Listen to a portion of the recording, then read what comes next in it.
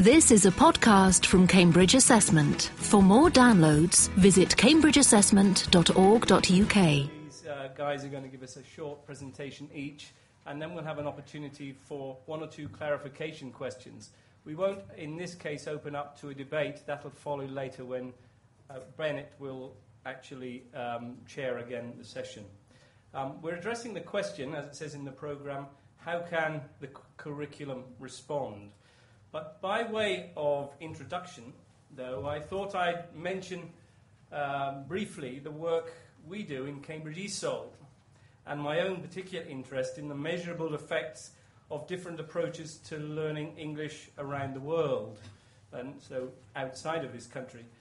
In particular, I'm interested in the way that examinations of English language proficiency of the kind that we produce in Cambridge can positively support curriculum in school contexts and can in fact help improve teaching and support learning. Now, we in Cambridge currently assess the English proficiency of nearly 4 million learners a year in about 130 countries, so there's a lot of diversity there. And our approach supports, I think, the growing need around the world for high-quality qualifications in English as a basic requirement for many people for work and study. The learning of English in these contexts now forms part of the curriculum for children as young as 5 years old and upwards. And this is a very wide-scale trend from Chile to China, as it were. And in many of these cases, English is actually the third language that children have to cope with when they go to school. In other words, English is learnt in addition to their home language, a local language or dialect, and in addition to the official language of wider communication in their country or region. So think, for example, of China, where there's a huge amount of language learning going on. Well, clearly a sink or swim approach, an immersion approach, is not appropriate in those contexts. And so the needs of these learners needs to be very carefully scaffolded and backed up by a formal curriculum, covering the full range of language skills they need to obtain, and indeed optimized for their different linguistic and cultural backgrounds. And as I said, there's a great deal of diversity. Their individual progression across the proficiency levels must be carefully mapped over many years through primary, middle and high schools, and then into further education in the world of work.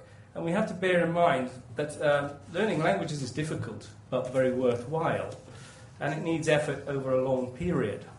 On leaving formal education, it's important for other stakeholders in society, including parents and employers, to know how well the learner is actually able to use language and for what real-world purposes. And certainly in the case of English language learning around the world, it's much more than a classroom activity and is generally taken to be a skill for life and indeed a lifelong endeavour, so not something you do just from 5 to 16.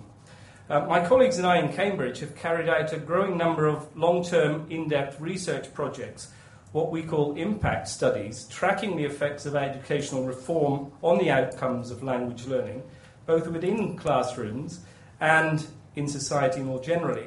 And in particular, we've been concerned to ensure that our exams, and the kind that we offer in different parts of the world, are adapted in such a way that they have positive impact and do indeed lead to improving standards over time.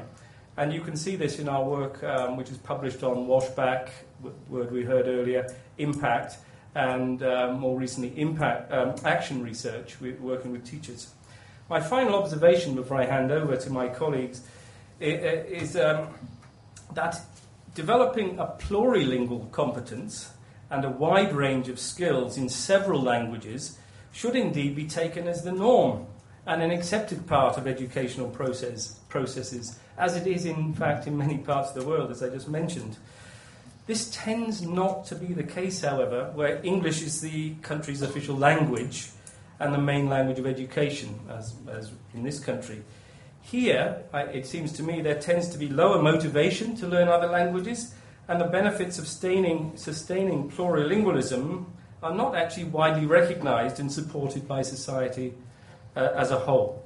And this becomes problematic when we start talking about language learning. So that's just one perspective in this incredibly interesting area. And I'm sure my colleagues now will pick up some of these points in the rest of the afternoon's discussion. I'd like to start by introducing Dr. Frank Monaghan. He's a long-standing member of NALDIC and a deputy chair. NALDIC is the National Association for Language Development in the Curriculum and is the subject association for English as an additional language in this country.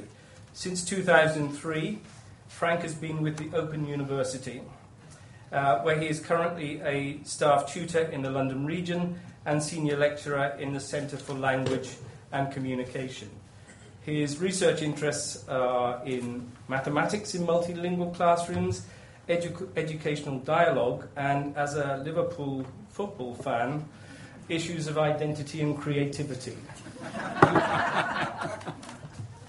Well, good afternoon. I'm never quite sure whether it's a good idea to come in when you've had the sweetener of the cake to cheer your mood, or whether you've now been dragged away from it and are very resentful of me being the first person to do that to you.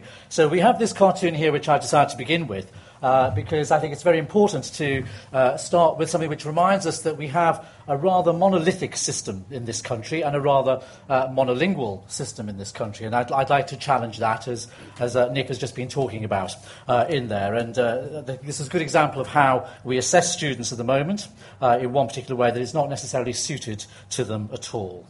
I'm just going to try and flick through. I only have 5 minutes, and so I need to be fairly rapid about it.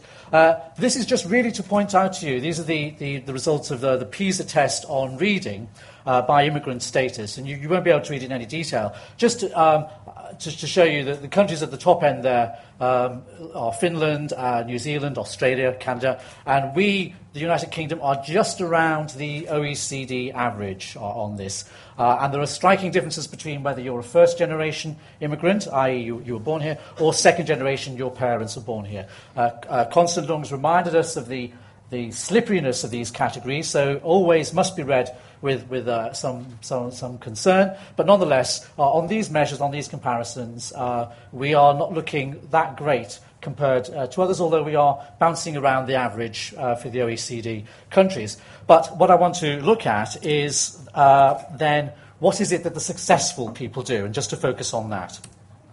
And what we have, if we look at this, is that they do have very systematic programs that are based around language, that have very explicit standards and very explicit requirements that are there relating to language, EAL. That the curriculum is determined at the local level, but that there are very key drivers given. There are good documents that include language development within them, that have very clear frameworks set out for language development, and that have progress benchmarks.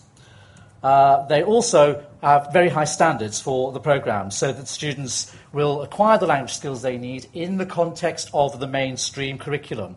I think it's very important. What we've heard from everybody today, I think, has largely been this focus on the need to make sure that students experience the academic language of the subjects they are learning, because, as Paddy Walsh pointed out, that is the literacy, that is the knowledge. It only comes through those subjects, so that they are then integrated within that programme of the subject knowledge. So how do we do on that?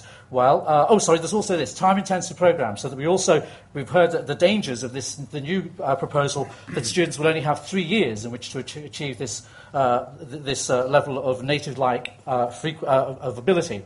And we know that this is really not very likely from very substantial research going back over at least the last 30 years. So there are very great concerns about what we have. So on the first one, we don't do very well. We don't have systematic programs.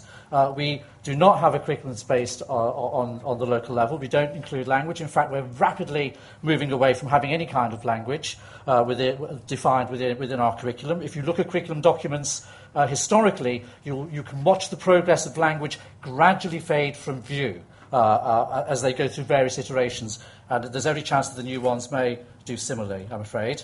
And we don't, I'm afraid, make any effort at all to integrate things within the mainstream curriculum in terms of that, because we don't have an EAL curriculum. We don't seem to see that there is this progress, as Philida pointed out, very different ways to English acquisition if you're a non-native speaker or a second language speaker. I don't like the term non-native speaker, it doesn't really mean very much to me, but if you're a second language speaker of English. And again, we're moving further and further away from the idea of spending some time on it. Also then, what else are the features? Well, the teachers will have received specialised training, either pre-service or in-service training. There will be postgraduate opportunities for them in the area of EAL. We have got rid of this. We've dismantled our PGCE systems. I'm one of the last graduates. Look at my hair. I'm one of the last graduates who got a PGCE in the teaching of English as a second language, and that was in 1983. We are dying fast. There are some efforts to bring some of this back in at postgraduate level. There are some interesting noises being made, but there's no real progress on this. And of course, we've seen with the budget cuts taking place that this is under real threat now, because the specialised teachers are rapidly disappearing from our schools, leaving us with an under-professionalised staffing in there. And the opportunities for EAL support teachers to work with mainstream colleagues are also diminishing because they're not there anymore. Quite simply, very hard to collaborate with someone if they've been sacked. So again, on those 2 points, we're not doing terribly well. So, 1 minute, Frank. Great. Well, what doesn't work? Well, basically, let me tell you what doesn't work is that would be what we're doing. It's things that because we're not doing any of the above. So I'm afraid that's the case. So what should we do? We have this 1 minute.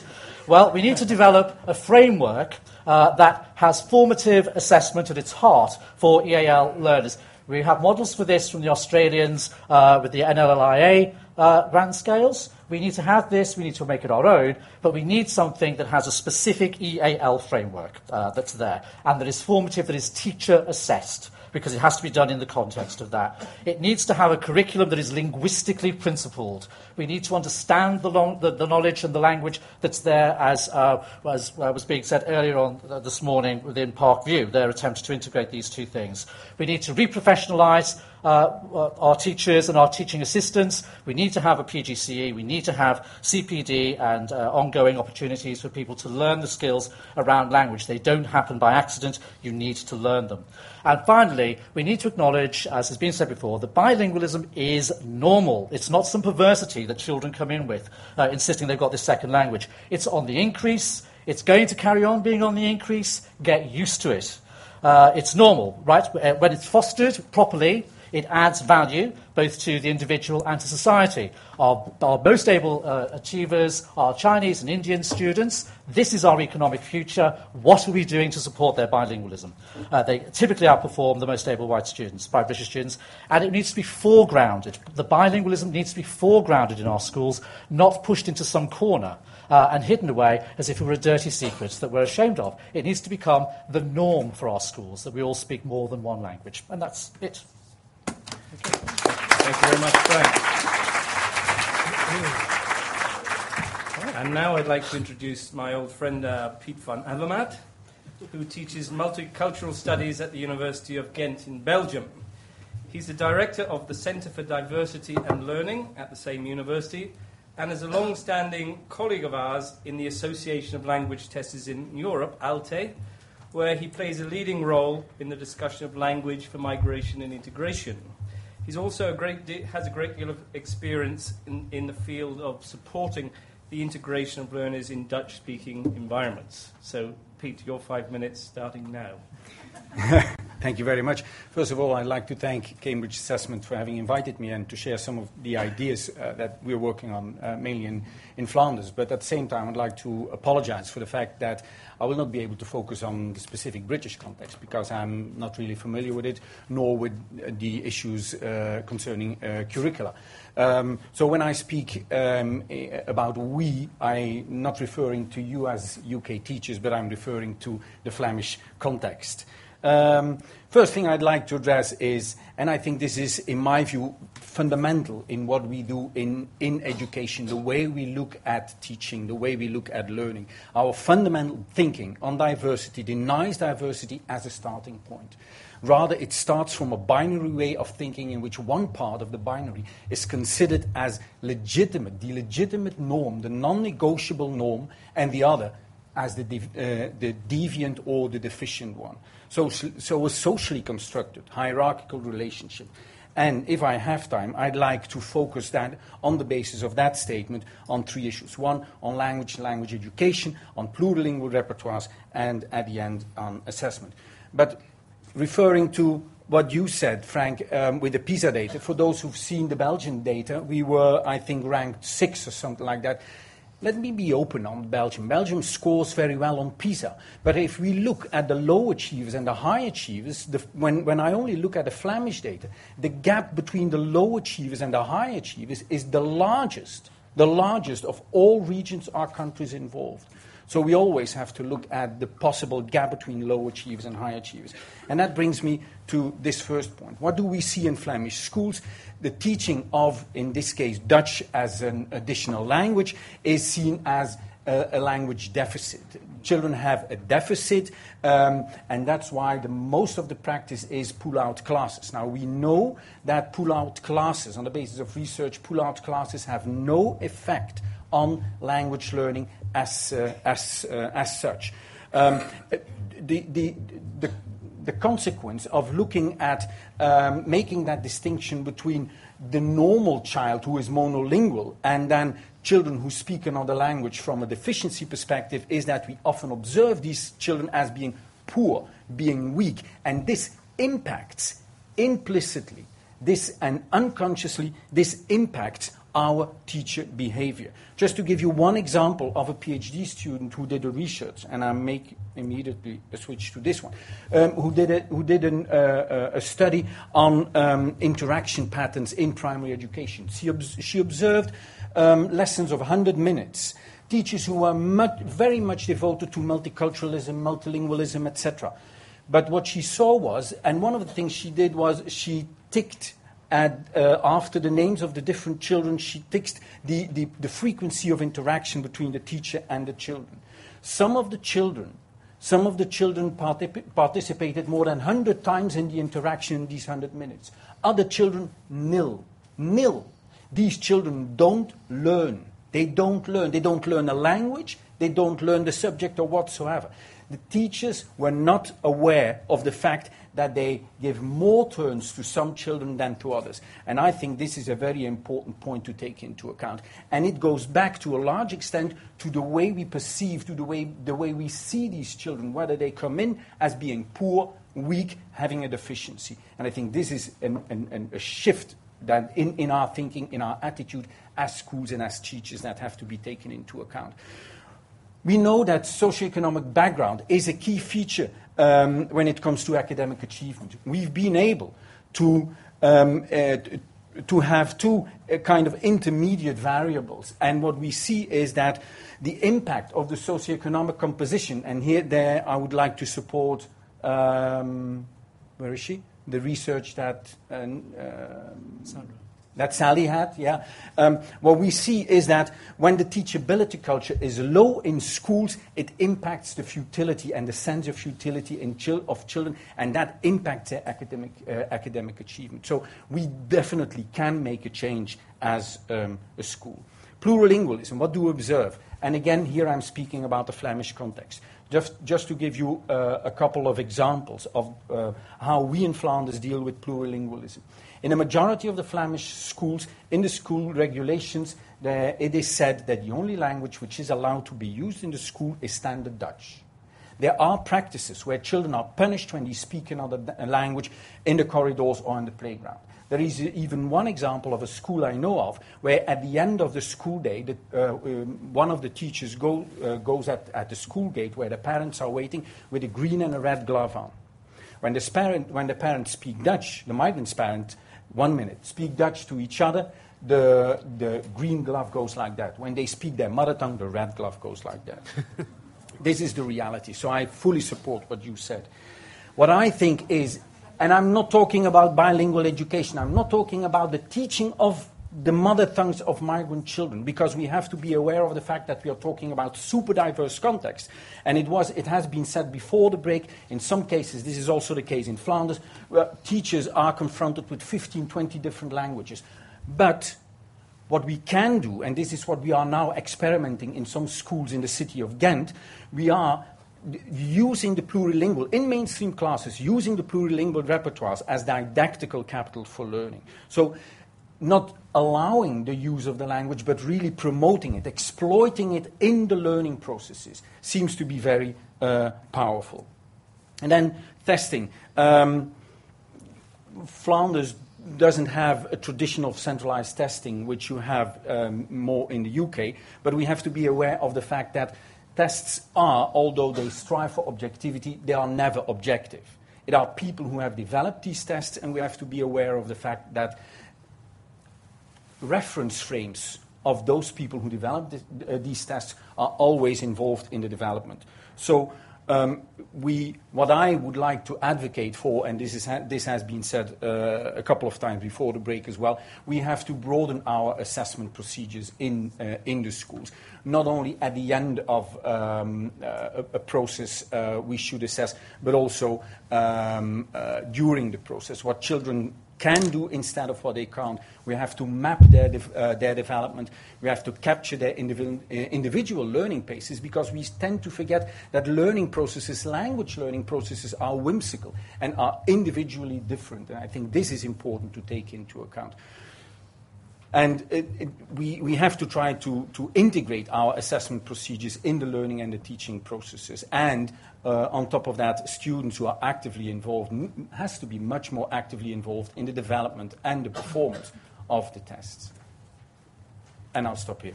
Thank you. Well done, thank you very much, Keith. And to our third speaker, Tim Chadwick, who has worked in education in a wide variety of countries and contexts over the last 18 years, including as a high school teacher in Bulgaria. He was a senior trainer and manager on a large education project in the Middle East, where almost overnight the language of delivery for state school maths and science changed from Arabic to English. More recently, he was commissioned by the University of Cambridge International Examinations in cooperation with Cambridge University Press to write a practical guide for schools on how to support both content and language learning in the classroom. So, Tim, over to you for your... And I'm okay here? Your 7 I can be heard from it? Okay, thank you. Being last, I find that most people have stolen my ideas. So this will seem like maybe a rehash of some of what you've heard. Yes, the vast majority of my experience in this field comes from overseas. I spent 18 years working outside the UK. What I will talk about is the role of the subject teacher in supporting language, not only the EAL focus. And my focus comes from secondary. We've seen clear examples of excellent EAL support for children with very different language needs. I live in southwest London and did some research into schools there. There are EAL classes that fully support the curriculum throughout the rest of the school. The employment of language assistants that have some first language of many of the students. One school had Polish, Arabic, Spanish-speaking assistants, for example. And some schools also offer language classes to parents to help them. I think Lee mentioned something like that earlier as well, to help them better engage with the school life of their child. A problem seems to arise, however, and this is backed up by a report that I can give you a quote for later. A problem arises when students are judged to be advanced in English, and EAL support is either not provided in the case of new arrivals to the school, or removed in the case of students who are seen to have progressed enough because of EAL support.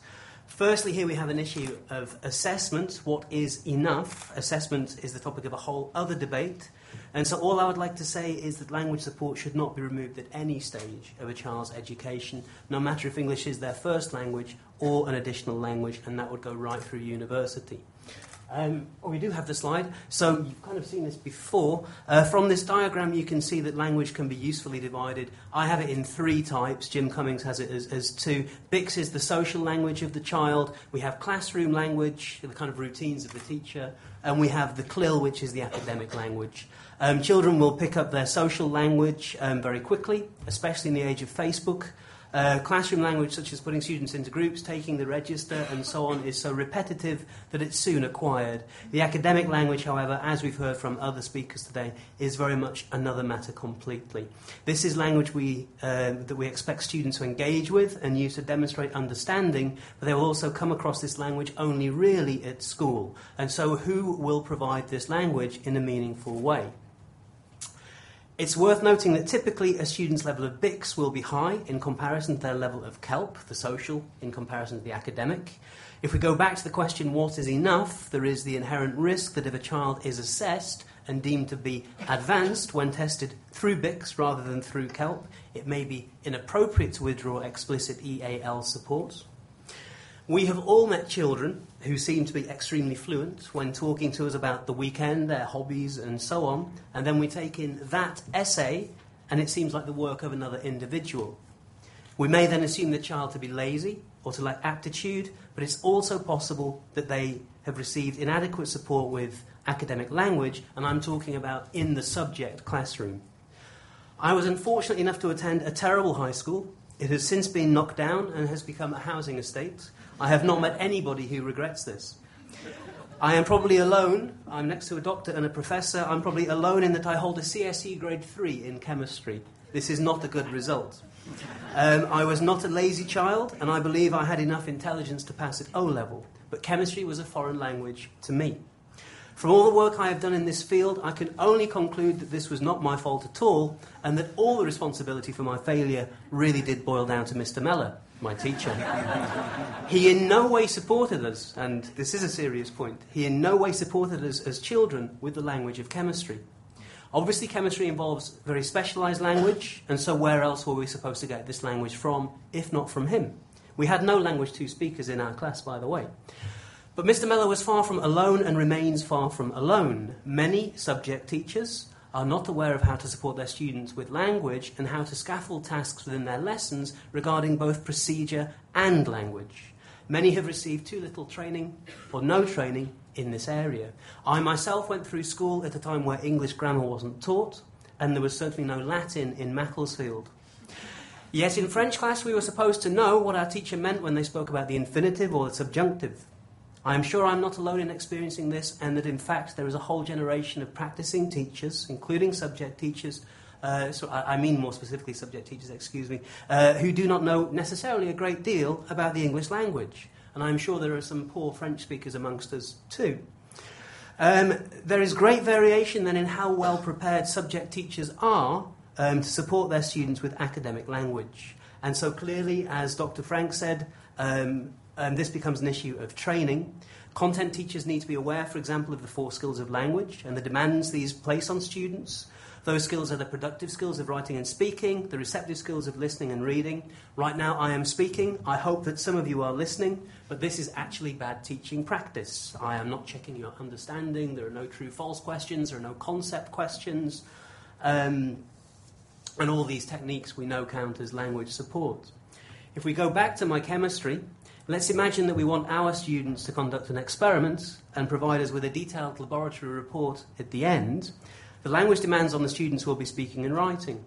In this case, in my opinion, it will be good practice to provide the students with a handout that contains sentence stems. Now, I wonder if Lee agrees with me here, and we might talk about that.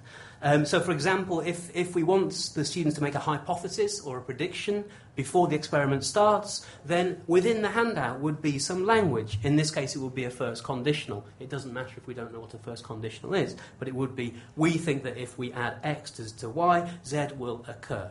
Supporting students in this way helps students who are weaker at language. It supports the teacher's instructions in terms of what they want the students to do. It keeps students on task. It makes them feel like real investigative scientists. It means they leave the room with something. It's surprising how often students leave classrooms actually with nothing with them.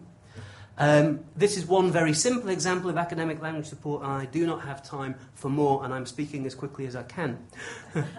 Many content teachers need support in giving explicit language support in their lessons to both native and non-native speakers of English. I don't see a distinction necessarily, such as pre-teaching vocabulary, in designing handouts, in helping students speak and generally engage more effectively with the content. They also need support in helping their students demonstrate their understanding of the content.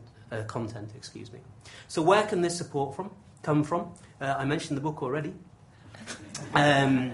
But I also personally believe, and I speak only for myself here, but I think this echoes what Frank says, you can correct me, that PGCEs, the GTT, the BEd, I think it should contain something along the lines of a CELTA course, the kind of course that Cambridge eCEL offer, a certificate in teaching English to adults, to see how English is taught as a second language. There's also a CELT YL course, which is specifically for young learners.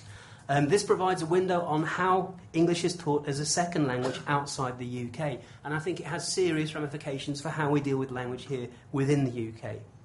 There are so many more issues to raise. I haven't touched on the curriculum really. What is geography to a child from Sudan compared to a child born here?